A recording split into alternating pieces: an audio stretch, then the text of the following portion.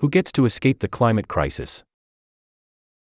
On this month's episode of Future Tense Fiction, host Maddie Stone talks to Matt Bell about his short story, Empathy Hour. In the story's climate change-ravaged future, society's wealthiest are whisked away to luxurious, self-contained cities. Once there, they entertain themselves with a carefully crafted reality show meant to assuage their guilt about the climate refugees they've left behind. But then, someone breaks into their airbrushed world, lifting the lid on what hides underneath it. After the story, Matt and Maddie discuss the promises and pitfalls of climate fiction and why we want to feel empathy, but never too much.